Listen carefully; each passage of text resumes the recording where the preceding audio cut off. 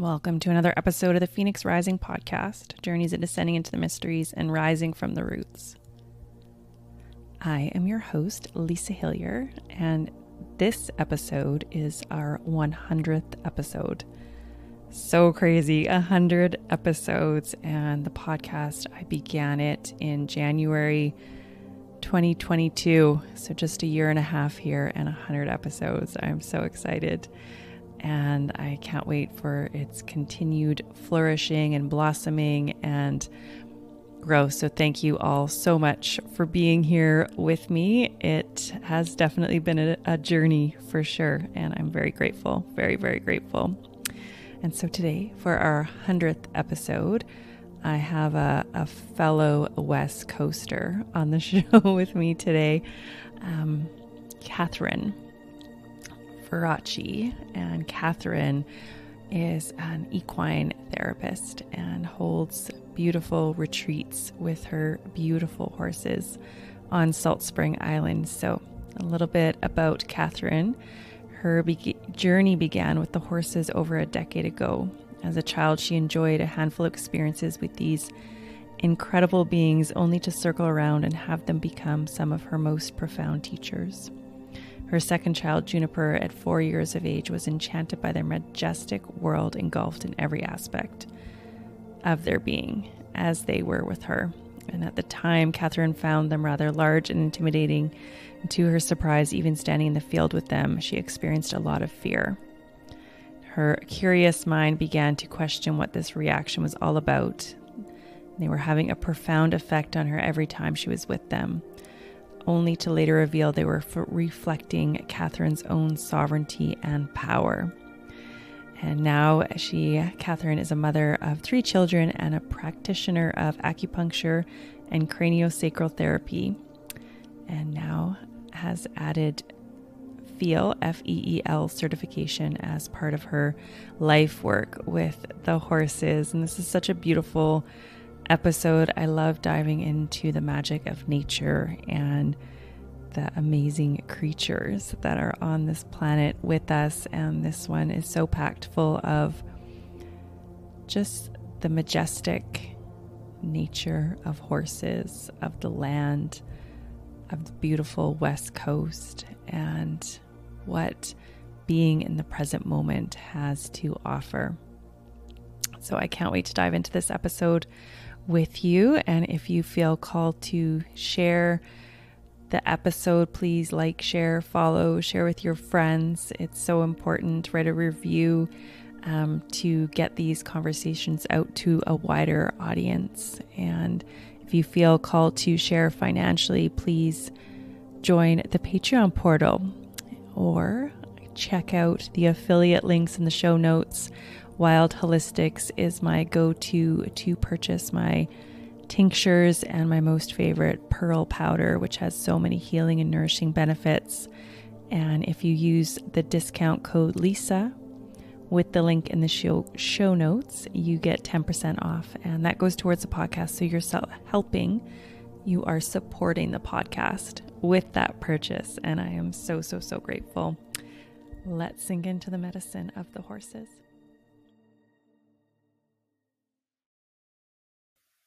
Welcome, Katherine, to the podcast. I'm so excited for this episode. You're my first person on here that is on Salt Spring Island. And I feel like there could be some magic that we could talk about with Salt Spring as well later on in the conversation. It's got its own, just got its own life and vitality all in itself, that little gem of an island. So, but to start, let's start with what's been the journey that has led you to the magical work that you're offering the world today. Yeah. So, it's not a journey like, I broke my leg and I went in front of the horse and it healed my horse, it healed my leg and we all, but it actually started with my daughter. She, at a very, very young age, was pretty committed to these horses across the street. And I thought, of course, every girl's dream, but watching her with them started to engulf my energy, like watching how she played with them and how she interacted with them. She was a tiny girl standing with these 17 hand high horses, and they were listening to her. And I thought, what is going on? I, on the other hand, could barely stand in the field with them. I was terrified. I thought, these are flight or fight animals. They're huge, and they're walking towards me. I would literally be like, Juniper, the horse is walking towards me. And she'd be like, just relax, Mom. They're coming to say hi. So that fear is actually what sort of got me curious. I thought, this is a very unreasonable fear for myself. I got surprised by it. And so I just started paying attention. And through the work, I love energy. I love watching the interconnectedness of everything. It totally is my jam. So I got into it. And before I knew it, I was looking to buy a horse. I was looking every night. I had a 2-year-old, a 4-year-old, and my mother. I was taking care of my mother at the time. And every night before bed, I was like looking, like, what do I need to know about a horse before I get it? And so we ended up getting a horse, and that journey began. And once you get a horse, it's like a steep, hard learning curve. And that horse fell a month after we got him and was not getting up, was not moving. So we called in everyone we knew, all the energy workers, all the vets, everything. And one vet said to me, your horse, you don't have to put your horse down. And I was like, whew. And it gave me like a first layer to relax. And then I said, well, I'm going to try what I know. And that's just to feel the energy and speak to it and see what happens. And so I said, did your owners tell you that you were getting sent away? I have no idea where that question came. It just came in. All of a sudden I thought, there's unfinished goodbyes here. And so I called the owner and I was like, did you say why you were leaving this horse? Does this horse actually know what happened? Because they'd been together for 18 years. And the bond is so strong with a horse that they feel everything. They feel the energies apart. They feel leaving. They're with you. So I called the people and I said, I think you have to come and say goodbye, a proper goodbye. And she said, yes. And I was so excited. I ran down to the barn and I said, Dakota, so-and-so, they're coming to say goodbye. They're coming to talk to you. And he started doing circles in his pen. And he was so excited. And he didn't actually lie down after that. Like up until that point, he was sort of lying down and would stand up and lie down and didn't have much energy. And all of a sudden, all this energy came. And that feeling was just, one, I couldn't believe what was happening. I was like, this is actually working right in front of my eyes. And so they had come and they said, we had to leave you. They did whatever they did. They had an hour with him, I think. And then they said goodbye. And he was pretty much fine after that day. And I thought, there's a whole world that I am not paying attention to with these animals, because we were riding them and getting them to do circles and jumps and playing. But that aspect really got me interested. So on we went, and it just continued. And I eventually found women that did this work. One of them lives on the island, and she did Celtic shamanism and studied with Linda Kohanov, the sort of the founder of that work, and had a session with her around the fear of horses. And then it just was so in me. It just was like, oh, it just naturally became this. Did you find out where the fear of horses stemmed from with that? Yes. And you're going to believe it. And you're going to say, Cass, no duh. But I couldn't see it at the time. But really, they were actually just reflecting my power and my beauty. And I had to stand with it. And I thought, oh my gosh, how much therapy have we done around holding our power? But there's always a layer to still be reflected and to be able to hold. And so once I understood that, I thought, oh, they've got messages to offer. They have more to offer back to humans than we know. And so I would just bring my clients to these horses and we would just chat and I would watch the horses interact. And, you know, some of the stuff that they would show, I thought, you can't make this up. You just can't. Mm-hmm. They're right with us, you know. So then I went off and got my certification. And now I'm holding retreats and one-on-ones with people. So the certification, that's like equine therapy, is it? Yeah, it's facilitated experiential equine learning. And there's many bodies of people sort of teaching this at the time right now. There's no regulating body. So there's EFL, that's another one. It's different from therapeutic riding. Therapeutic riding is onto itself and it helps disabled bodies and children and minds organize themselves with the horses. So that's a different, they can ride them. They have a very different program. But this work is all specifically around optimizing human potential, basically. I had equine therapy last spring. So a year ago. Wow, it'd be a year ago now. I still can't believe it's June, but anyways. And it showed me so much about the state of my nervous system. The horse literally bumped me off the path. And the therapist was like, "Are you in your body?"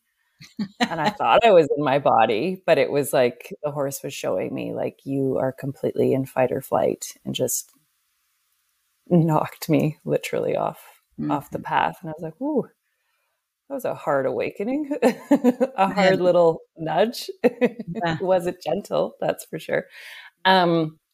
So with working with the horses and equine therapy, do you have to get specific horses, or were you able to work with your Dakota, your existing horse, and train him to work with you and clients? You know, I have two horses. One's named Stormir, he's an Icelandic, and Dakota, who's an Arab.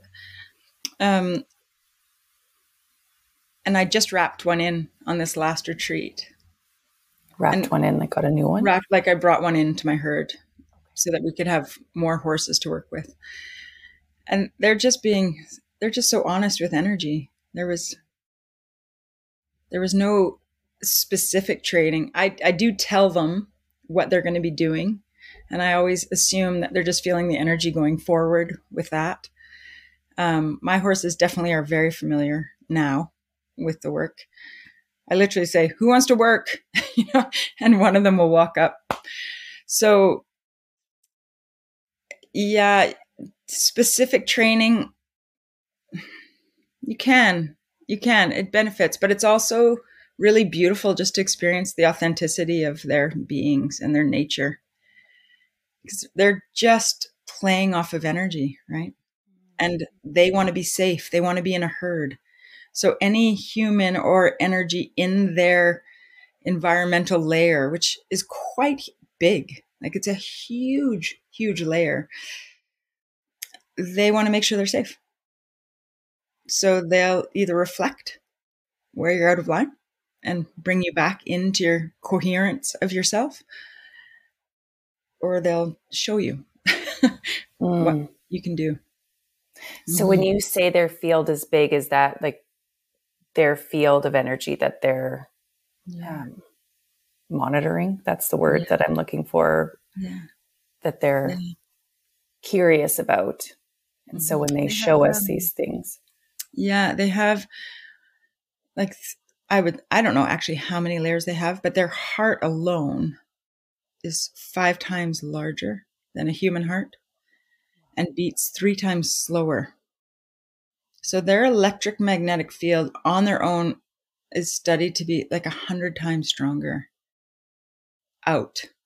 So you can already feel that they can feel someone's heart 4 or 5 feet away happily, which is also the nice thing about working with them. But anyway, we can get into that later. So then they have their environment. So we live in a valley, and the horse, we have 3 different horse sort of areas, and they communicate with each other, I'd say half a kilometer down the road. And they all communicate. So then when we come into my field, which is about 3.5 acres, I'm already aware I'm decently in their environmental layer. And then you come closer and we do an exercise, right, where you can play with that. You walk towards them and you just notice where they notice your energy. And so then we say, yeah, there's a personal layer, and then there's an intimate layer. And those are all worth noticing within yourself and with the horse. And that's one of the first exercises we do, actually, is noticing how far we can actually feel energy and have the horse sort of reflect that back to us. Yeah. So with that horse specifically that bumped me off the trail, was it reading like, you're not safe, so we need to bring you into coherence? Is that what the horse was feeling? Well, potentially. You know, every horse has a different personality and holds a different spot in the herd. One thing I've really learned with them is, how did it feel for you? What did you noticed, and the person with you thought, are you in your body? Yeah. Well, I felt not seen. I was like, it's literally not seeing me. It's acting as if I'm not here. Right. Yeah. So that's sort of, yeah. Like, where does that go? And for that day, what was the gift of knowing that for yourself? Yeah. Yeah. Yeah. It gave me a lot of insight into noticing where my nervous system was out of whack. That, where I was in fight or flight and kind of running around and all this stuff. I mean, there's so much that evolved from that session, months and months later. Oh, yeah, good. Yeah, in many, many ways. But it did show me where I wasn't fully in my body, in the present moment, especially, where I was, in fear and all kinds of things. What are the main things that show up for clients? Is there kind of a consistency that you see with clients when they're working with the horses? No. Can I ask you a question? Sure. What's your takeaway still from that day? Well, I'm still in it. I'm still in it in a way that, before we hit record, I spoke about menopause and being in menopause. So I'm still on the tail end of a full blown nervous breakdown, trauma response that happened over Christmas. I was in a trauma response for 3 months. So I'm still in it, and I'm still digesting what all that was, but it kind of began last spring. So I don't have my, I want to say like happy story quite yet from all of that, but happy story is the wrong words. I don't have my, oh, this is why it all happened quite yet. Right. Yeah. So that's a strong blueprint still of that experience. Like, do you have that, like, if you go back to that experience where he knocked you and you thought, whew, I'm not being seen. Yeah. Does that feel alive still in your body? I don't think that particular moment. I think, maybe that, like, I'm not seeing something, and what the past year has shown me is that I wasn't seeing that I had severe PTSD, and I wasn't unraveling all of that. I was kind of just in fight or flight and moving physically a lot, Does that answer your question? Yeah. Because, I'm still sort of curious, like how long, because I get to be with them every day. The consistency is valuable for my practice with them. So I'm always curious, like when people have had an experience months ago, I like seeing sort of proof in the pudding a little bit of once you've had this time with the horses, can we actualize it in our life more effectively as a practice or not? And so going back to that question, I think a lot of it is about presence. Yeah. Sure. I will share that the therapist that I was working with, and I moved. So I stopped doing the equine therapy. I moved to the coast. But she said, you've had a lot of trauma. You might want to pay attention to that. That's what she received from the horses. And then I moved and I didn't pay as closely attention as I should have. And then she said, I think she said, you could be close to like a nervous breakdown. And then I had it, So that was interesting, but I maybe didn't pay as close enough attention to it as I should have with what the horses said, Right. Oh, you might have to come and do another one. Yes. My best friend, one of my best friends lives on Salt Spring. So I do come over there. Yeah. And I'm not too far. I mean, I say that I'm not too far in the Sunshine Coast, but it's 3 ferries. Oh, no, I understand. I completely understand. It is the farthest place to get to. It takes like 12 hours, but the solution is just flying. Oh, okay. Yes. I just had clients come and I was like, if you can fly, and they were like watching the ferry laughing because every time they've come, it's so epic to get here. So up in the sky. I mean, I'm still in that phase where I love the ferries. The romanticism hasn't worn off. Yeah. Oh yeah. Enjoy. This summer might do that though, because they get so crazy in the summer. So yeah. I know. Yes.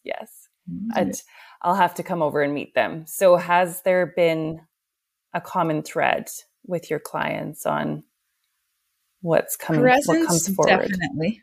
Mm-hmm. They just all come with their unique pieces. And I'm really noticing, the more I can actually get out of the way, the people really sink into what's important for them. And so, boundaries.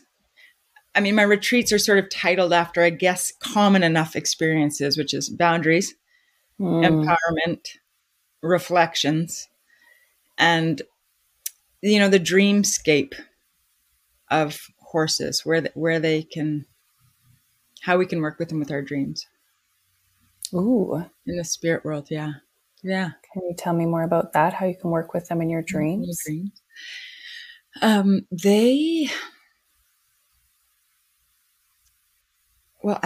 have one horse, actually the one I was speaking about, who every retreat, someone has lost someone. And my horse, he goes into a trance. I'm not kidding. Like all of a sudden he stands still and his eyes are still and he does not move. And at first I thought, oh my gosh, what's going to happen? And then the clients would just say, oh, so-and-so's here. And they would just feel the presence of these people that have passed.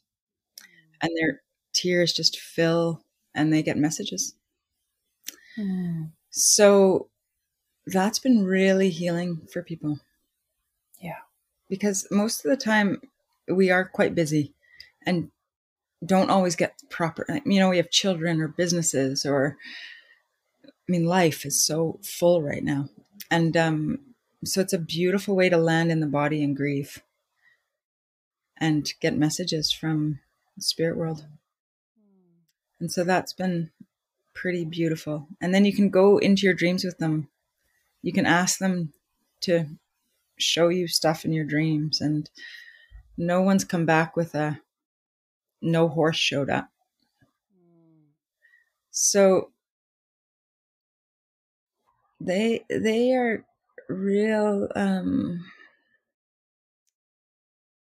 so aware of the horse world and then the world of mysticism and the world of energy, and trying to find a language that we can hold in all three.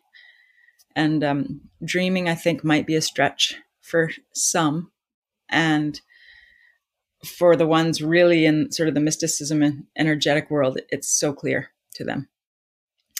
So when I speak about it, I sort of tread with words, hoping to find words that we can weave through all of these experiences, of ways to be with horses. But I feel like they're energetic travels, and are energetic travels. And so if we're willing to meet those in the spirit realm or in the dreamscape, you can have a beautiful healing experience. Yeah. Yeah. So what does a horse do to humans on a physical level? On a physical level, we would most likely use the word coherence, where they bring your body, your mind, and your spirit into alignment. Okay. One of the retreats, we used these little heart math, the Heart Math Institute. They did research on horses and humans and found that horses naturally will throw you into coherence being around them. So we played with it a little bit, of where people would feel stories away from the horses, and then they would bring those same stories near the horses and wait. And every time these machines would go beep, beep, beep, bringing you back into your body. So physically, their presence is stronger. So whatever strength or whatever power or energy, whatever word you use, whatever one is greater than everyone aligns with it. And so with the horses, you come into your soul, spirit, physical body. And the mind has a place at the table, but not the biggest one. And I think in our culture with,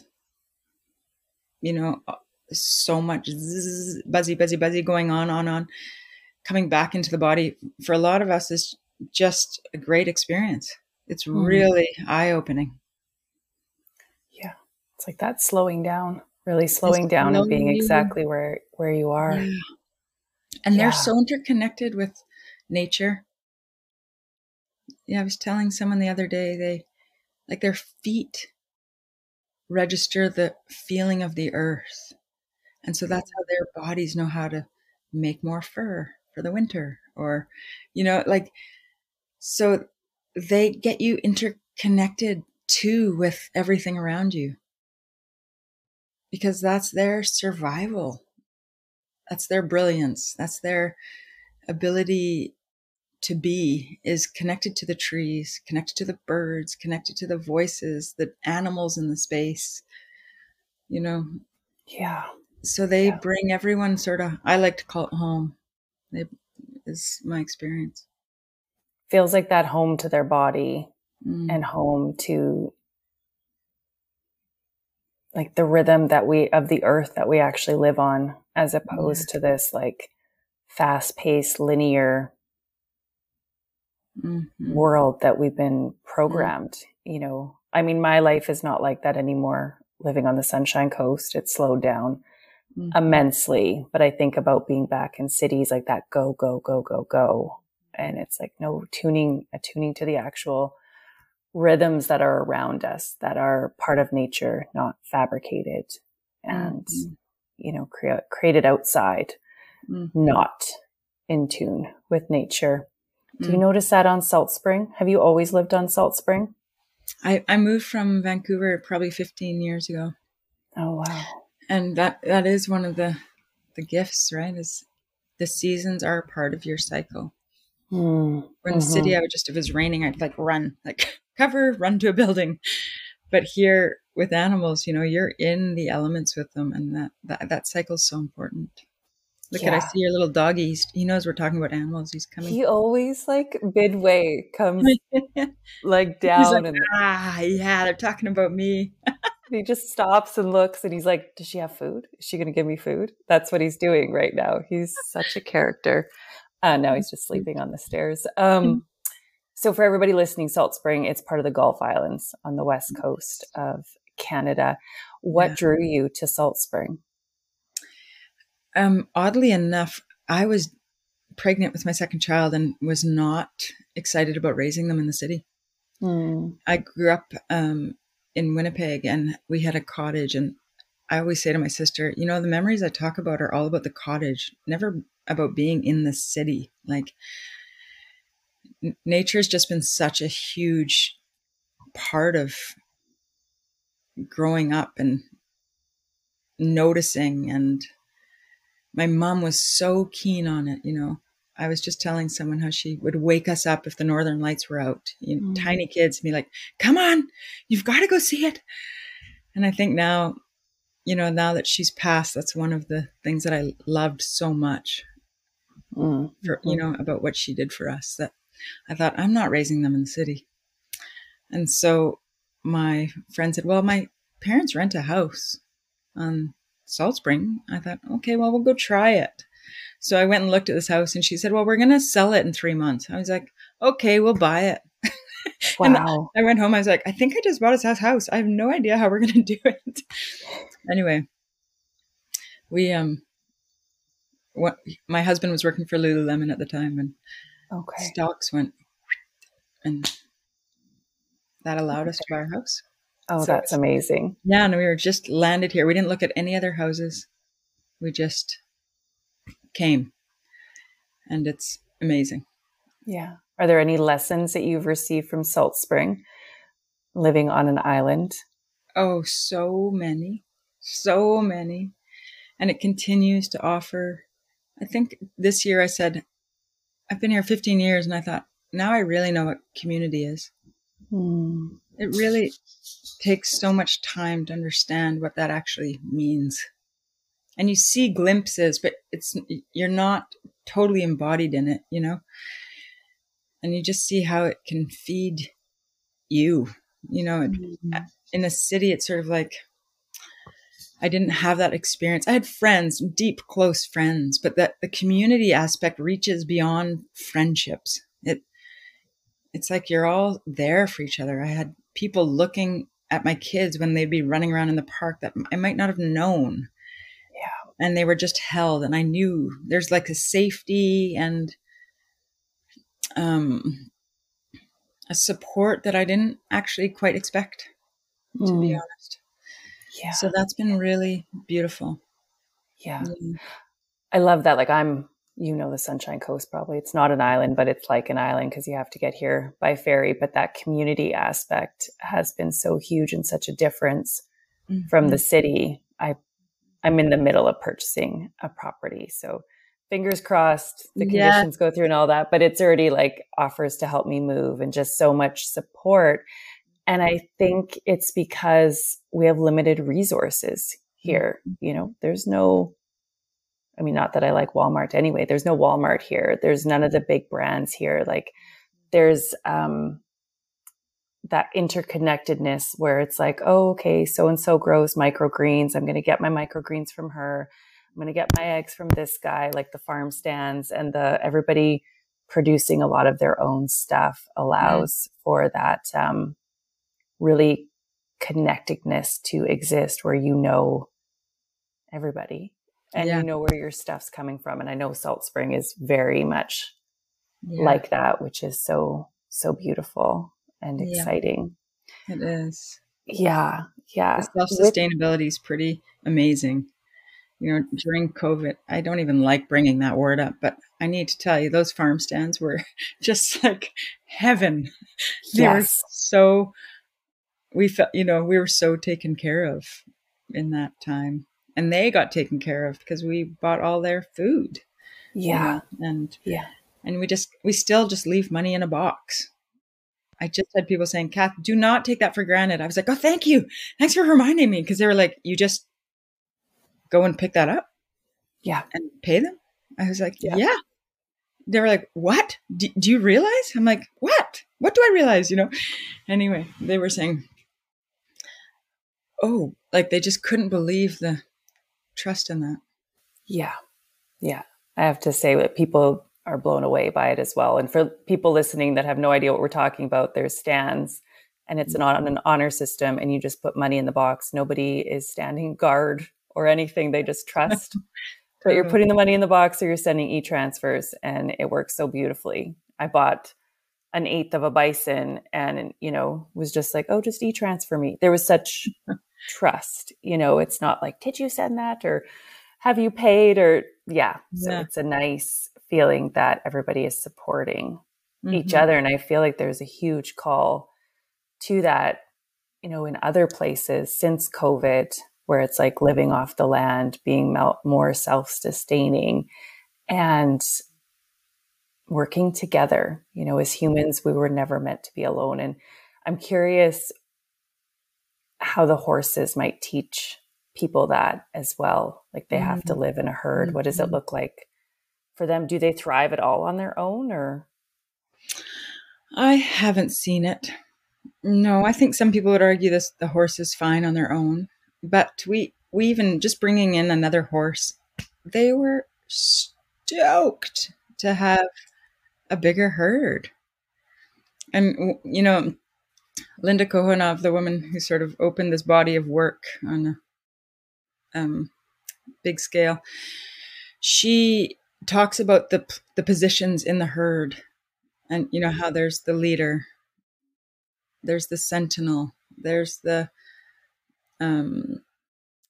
predator, the nurturer, and how important those roles are, and how we don't want to be, a sentinel doesn't want to be the leader, or, the nurturer doesn't want to be the sentinel, and how important each of our, like, just to be our authentic selves is a flavor in the community that helps it run.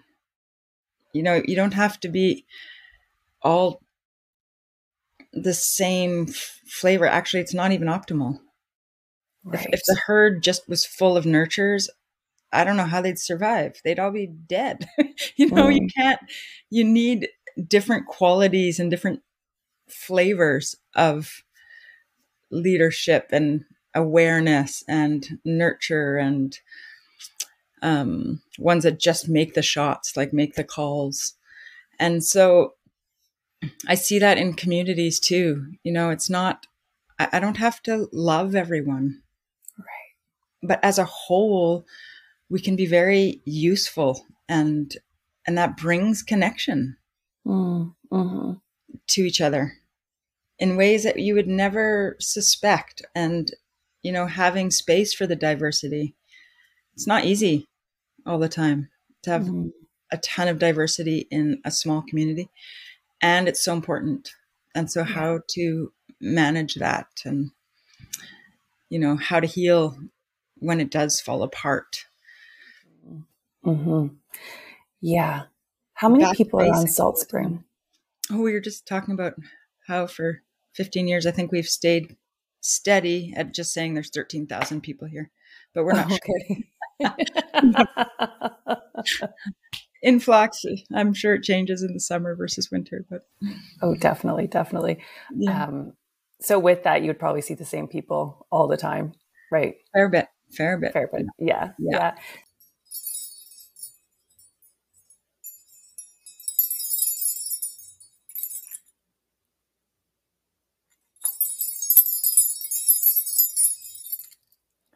Hello, loves. Just interrupting the show for one quick moment to let you all know about a product that I absolutely love and that I am an affiliate for.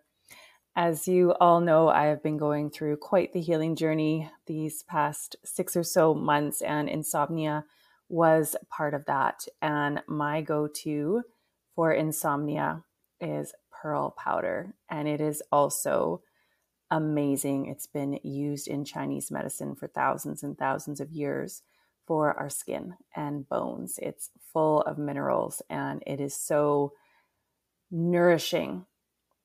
So nourishing. And so my favorite company to purchase my pearl powder, my Pearl of the Sea, is from Wild Holistic. I love their small batch, cozy, comfy business style. And it is absolutely a pleasure to purchase their products. And my go-tos are the Earth Drops, full of fulvic acid and humic acid, and Pearl of the Sea, and the Healing Body.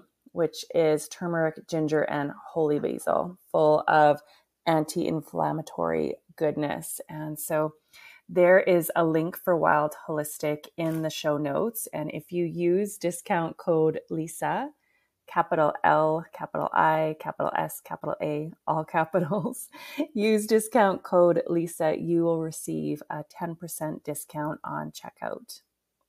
And I am an affiliate of the company because I use their product and I fully stand by it. And so by purchasing through my link, you are supporting the podcast. Part of the proceeds go to me. And I am so, so, so, so, so grateful. So yeah, back to the show. Can you break down the roles of the horses that you just spoke to, the nurturer, just the names and kind of what their roles are? What their roles are? Yeah. Yeah. There's a leader, the alpha. There's usually an alpha female. And I can tell you how our herd works, but my alpha male, he was a stallion before, not into his later years. So he still holds those qualities quite dear to his heart. And so he makes sure the surroundings are safe. And the mare takes care of the inside of the herd, makes sure there's water and food. And she's always watching. And they sort of alert each other. The sentinel is the one he's our mind horse, and he just one noise and he's beak. His mind is keen. He's noticing and he's telling the leader. He goes to the alpha Stormer and says, "Hey, did you notice that? Can you check that? Can you make sure everything's okay?" And Stormer goes and does his job. The nurturer is explanatory, just kind and kind of mothering. Get too much in the way. Yeah. And, sometimes you feel for her actually, because the alphas, they move her along, but she's fine. That's her place in that herd, The predator is the one that sort of makes the hard calls. Now that's more in a wild herd. I don't actually have one of a predator in. It might actually have to be me when it's time to either put down a horse or if something's happening where I have to make a call. So that would be part of my responsibility, is owning the horse, in my opinion. So there's sentinel, leader, alpha mare. There's dominant. They might be a little bit more aggressive, I would say. Like they have more of, you can have aggressive horses that aren't great leaders, but they're a force to be reckoned with. They're sort of brutes, and they are, one person said you can have two kinds of horses, ones that would rather eat and ones that would rather fight. And so, that's usually the aggressor in the herd. But it's very hard to it's so amazing to watch and sort of pick out who is that in a herd. There's so much to say on that topic, and I can just encourage people, like if you see a group of horses, and just watch their dynamics and know that to us, they might be saying, "Oh, like the poor little horse just got kicked off the top of the fence, just they won't let that one eat," but know that that's an essential part of their role in a herd. And that one knows it's, might not get food right away. And that's sort of the way it is,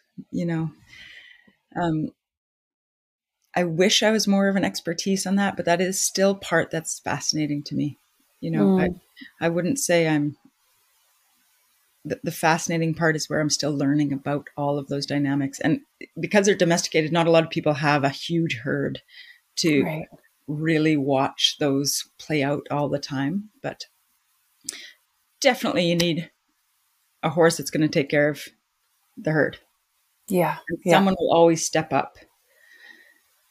And that's always fun. We've had horses move around, and watching how a horse in our field was not dominant and then moves to another one and becomes dominant is also sort of fascinating to watch. Yeah. I wish I could speak more clearly to that. It's just so excitable, actually, in my being, thinking about it all. And I can just encourage to watch and pay attention and notice them in your own lives. Notice, what's your response to a dominant person, and what are actually the qualities that that person brings to the community. Or what does a nurturer bring? Or what does the leader bring? And just how those are so important. They remind me every day, like, really be who you are, because that flavor is important to the whole dynamic of whatever community you're working in, basically, essentially. I love that as a lesson. I think that's the word I want to use, but or encouragement to just watch animals, and you'll learn how they all work together. I recently started working with bees, and it's just so fascinating how they all have their specific role. They know why they were born. They're doing, and they're doing their thing. And it's important for us to remember we all have our role, and also to just slow down and just watch animals. And you can learn so much from nature just by simply observing it and watching it, not being so busy or focused on getting to the next thing. It's really that slowing down and presence in a big way. Yeah. Like, some of them will do something and you'll just assume, like, that one's a jerk, maybe not, Maybe the other one needed that. Yeah, totally. One of my clients that worked with bees. He's worked with bees now for like 50 years. And so I love talking to him about everything he's learned about the bees. And I said, are you worried about bees disappearing? He said, oh, Kath. He said, they've been around 7 million years and haven't changed. So I thought, well, their system, bee systems are so on point. They're so strong. That he's not worried about them at all. And they work together, and they do figure 8 dances when they're dropping their pollen, and they do so many physical, mental, emotional, spiritual aspects of dynamics. Are there any patterns, I'm going to call it patterns, or rituals, we'll call it rituals, that the horses do that have surprised you? Yes, it actually we had our alpha mare. She was a Gotland horse, was dying, and she was struggling, and we were with her in the pen, and she had a block. So we'd get her up and we'd walk her in a circle, and then we'd let her rest. And we did this for 12 hours. We did this consistently. And at the time, we had 5 horses in the herd, and each one of them actually stood around the fence.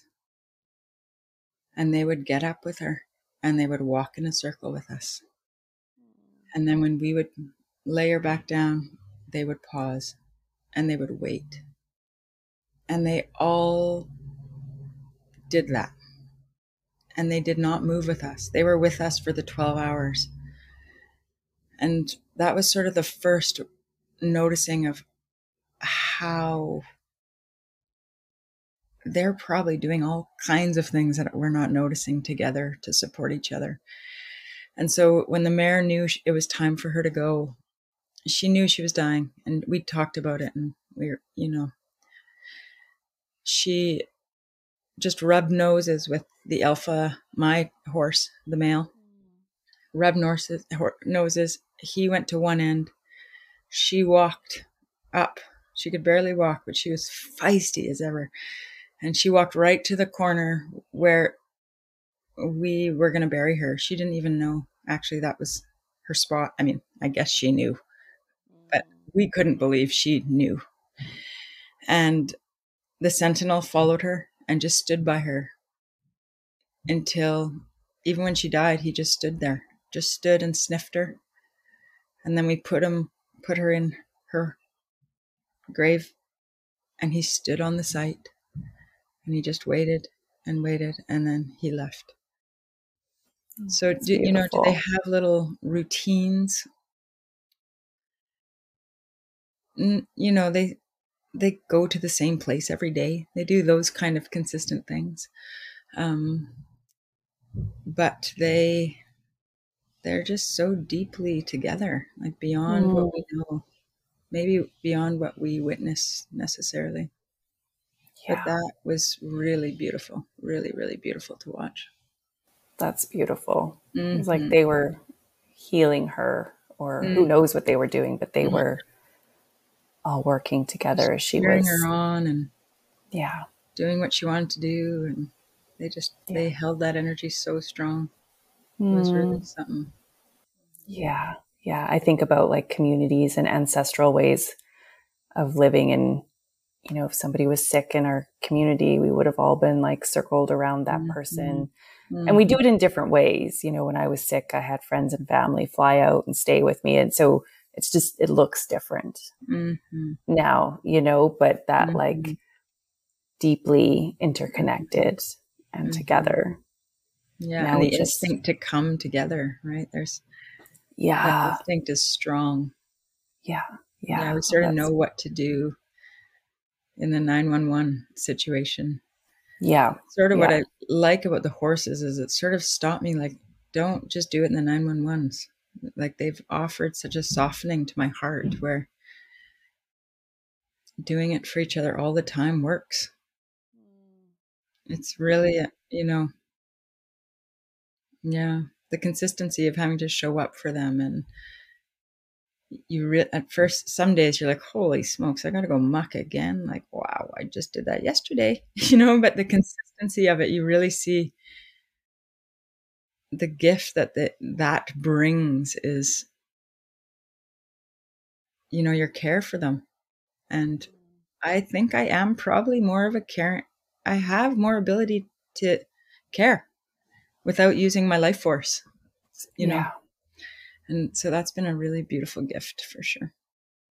And so with their hearts being 5 times bigger than ours, and that like the Heart Math Institute and everything, working with them, would that expand the capacity of your heart? Oh my gosh, they're so incredible. Yes. It's unbelievable. No.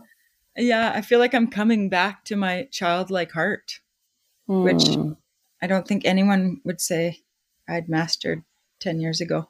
Right. I was get her done, do, sort of had more yang energy. And they've just really shown me, the more we can soften to ourselves, the bigger space we can hold. And they just offer that up all the time. Oh, beautiful. Would you say they're like breaking down the barriers? Like kind of how I have it vision in my head is we all have like this massive capacity to love and be in our heart, but then the stuff starts piling up that like closes us off to our heart. Mm-hmm. And would you say that the horses kind of like break those barriers down? Yeah, it's interesting. I actually say they teach you boundaries so that you can have that. It's almost like they make your barriers strong so that your heart can actually be open. Because if your boundaries are falling apart, a horse actually doesn't know how to relate to you.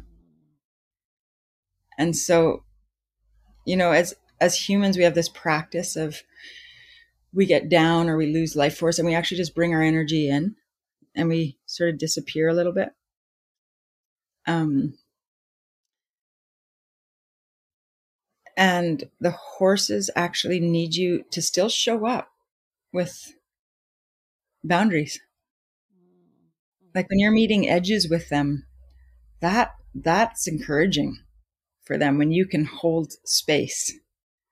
And so you actually learn how to make your energy express more, but you have great boundaries. So you don't break down in the same way as humans have sort of, I don't know how we learned how to do that over generations, maybe. Yeah. And would you say barriers and armor are different? I think of armor like the hurts, like the traumas, or I can't trust this men, or however it shows up. Yeah. So that feels like armor, like you closed your heart off. Yeah, right. Would that be the same as like barriers, or they kind of like, what would the horses do with the armor? Right. They would soften it because you feel their heart energy and you feel the safety again. And you feel how they stand present for you. And what they offer. And it's encouraging. You can say mentally it's encouraging. Physically, it's a feeling. Spiritually, it's an opening. And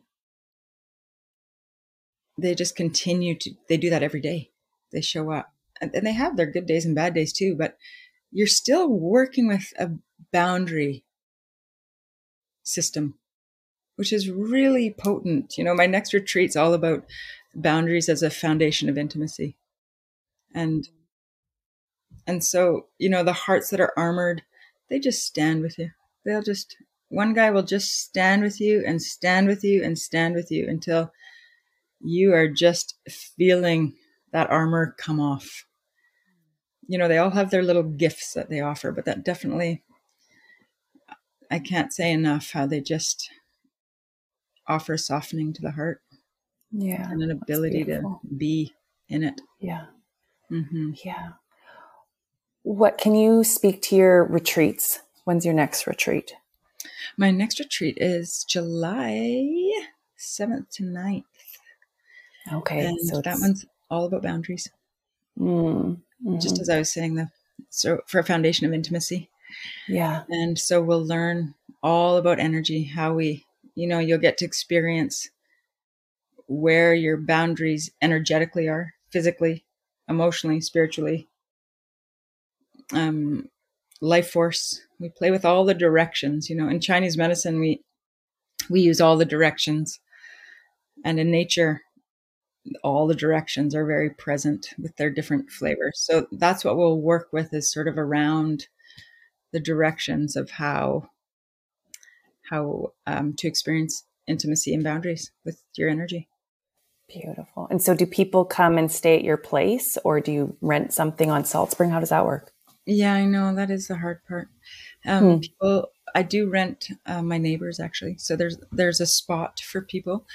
And you can also camp or rent, but not on my property yet. But there is a dream coming true, hopefully sooner than later. To build like facilities on your land? Yeah. Have you seen bunkies? Bunkie life? Aren't those They're so cute. I know. Yeah. I know. I found some great ones. I'm like, oh yeah, those bunkies need to be part of it for sure. Yeah. No, that would be amazing. Yeah. Well, how do you work with the horses and addiction? Does that come into your sphere? Yeah.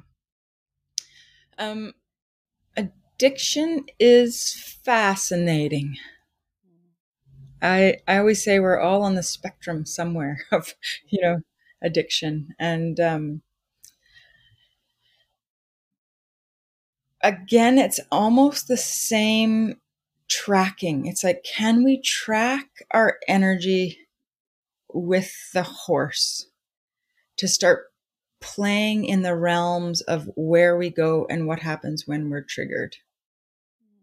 So my experience around addiction is that it's when we come out of a comfort or a homeostasis that we want to try and either escape, or we feel more regulated in a bizarre way. It's manageable, whatever we're using for addiction. We just think, oh, I'll do this, or I'll receive this, whatever the addiction is, and I'll be able to be more manageable for myself. Right. So again, addictions play on so many different layers: mental, spiritual, physical, life force, inner child. And we work with that specifically, depending. One person came and they had a sex addiction. And I thought we were going to be working with the horses, but we ended up working with mushrooms growing on the grass because that's where they found a connection to how connected all the mushrooms were through, under the ground. Anyway, without going into too much detail. Yeah. So,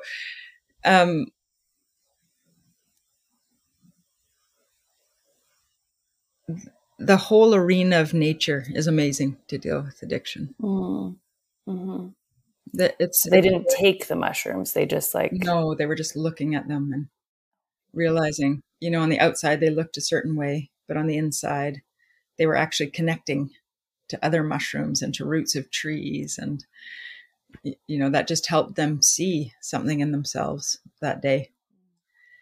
So it all plays a part once we're in the field. And I always say, as soon as you enter that barn, everything's on deck. You're in ceremony, and the trees are in play, the birds are in play, people that walk by are in play, all of it counts. So yeah, addictions, I find them very fascinating in our culture, and nature plays with them quite well. They're very, the animals and nature, they don't have a mental concept about it. It's an irregulation or a regulation in the body, and that's what they pay attention to, which is really beautiful for people to move way beyond the thought and the mental space of addiction. Mm-hmm. Mm-hmm. Yeah. And it just shows how the land can heal, nature can heal. Oh, yes. Our phones don't heal. Yeah. Or technology, but I shouldn't say that. There are pieces or places that it has.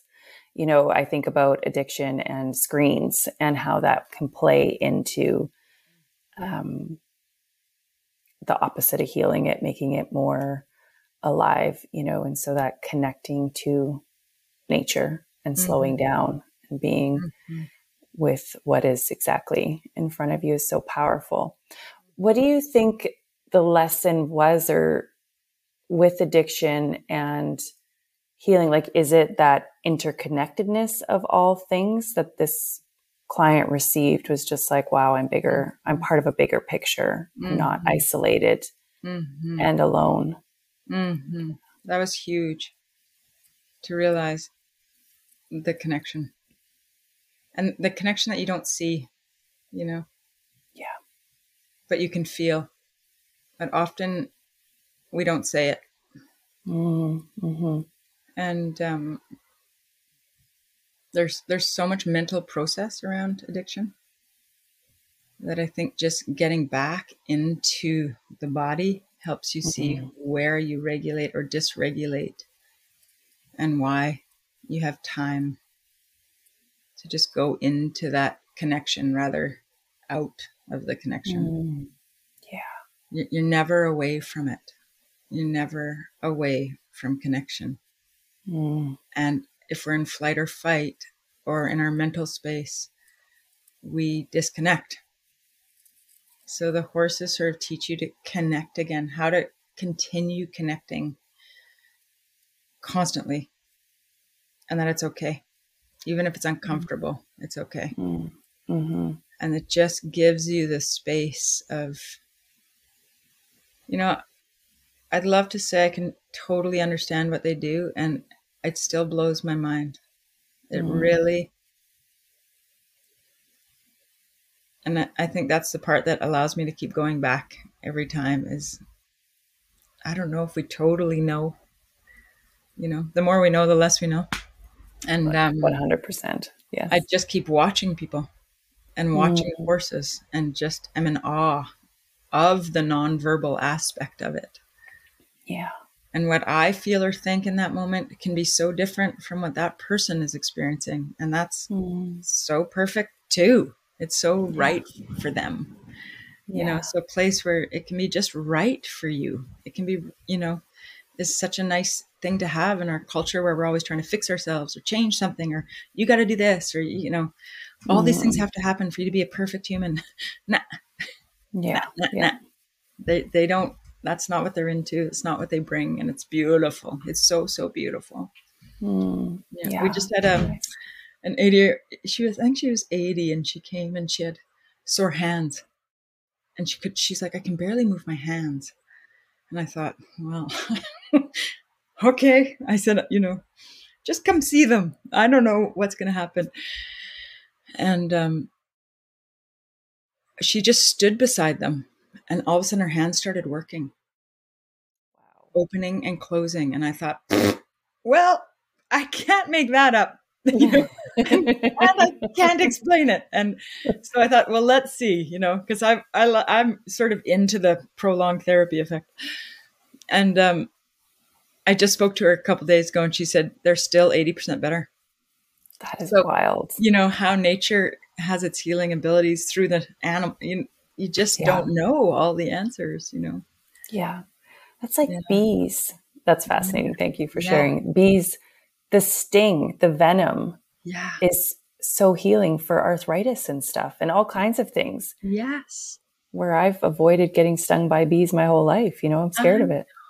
And their vibration. Have you heard of these vibration they're doing for PTSD? The Yes. vibrational Yes. beds, and they hum at a certain frequency. Yes. And it's I'm moving. so curious. I know. This is the new medicine. You see that the horses. Yeah. This is the frequency. How to heal diseases at a frequency Yes. that is Yeah. already present in nature and has survived millions and millions of years before we've come. I just think, Yeah. how So can I honor cool. that this lifetime? Yeah. Oh, beautiful. Yeah. Mhm. So beautiful. PTSD in the horses, is that similar to addiction? Mhm. Like, do they just bring you into your body and that's Mhm. going to, Mhm. shift the Mhm. PTSD? Oh, Yeah. Yeah. Yeah. I love it. I Yeah. love it. Yeah. What's been your biggest lesson along the way?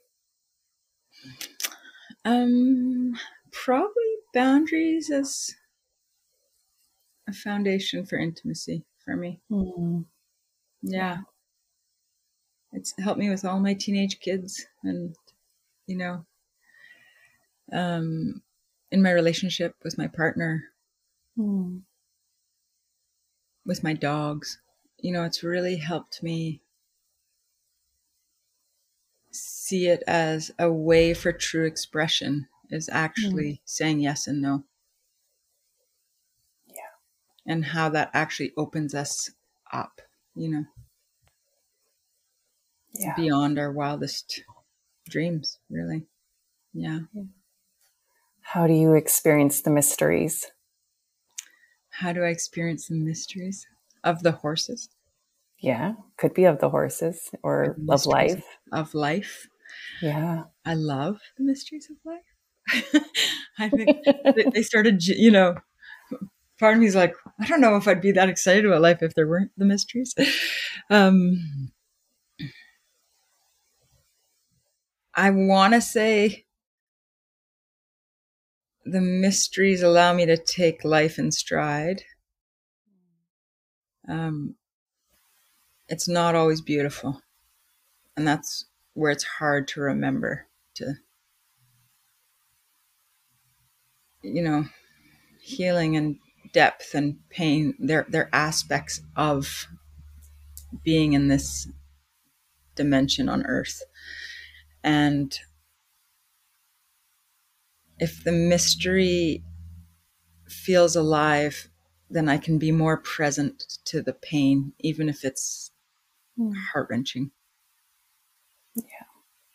And so that's what I feel like the horses have offered me, is an opening to actually believe that. Yeah. Yeah. Just softening to yourself, softening to yourself, softening to yourself, and just opening to the mystery as a practice. Do you have any practices that you use to root into yourself? to Well, be I with don't want to yourself. pick poo every day with the horses. You know, I could hire someone to do it, and part of me's like, no, it's such a good practice. My practices are, you know, they really are around energy and softening. Yeah. I love trees. I watch nature a lot. When things get really sort of humanly intense, I'll often just turn to nature and watch the water or the trees and look for signs of where I'm supported or feel supported, you know. Yeah. Yeah. So that slowing down is what it feels like. The noise isn't in nature. Yeah. You know? No. Get still and quiet. Is there anything on your heart that you want to add to this beautiful conversation before we close, love? Well, it's been a pleasure speaking with you. That was really fun. And my heart feels soft and open right now. So that's a nice experience after conversation. Yes. And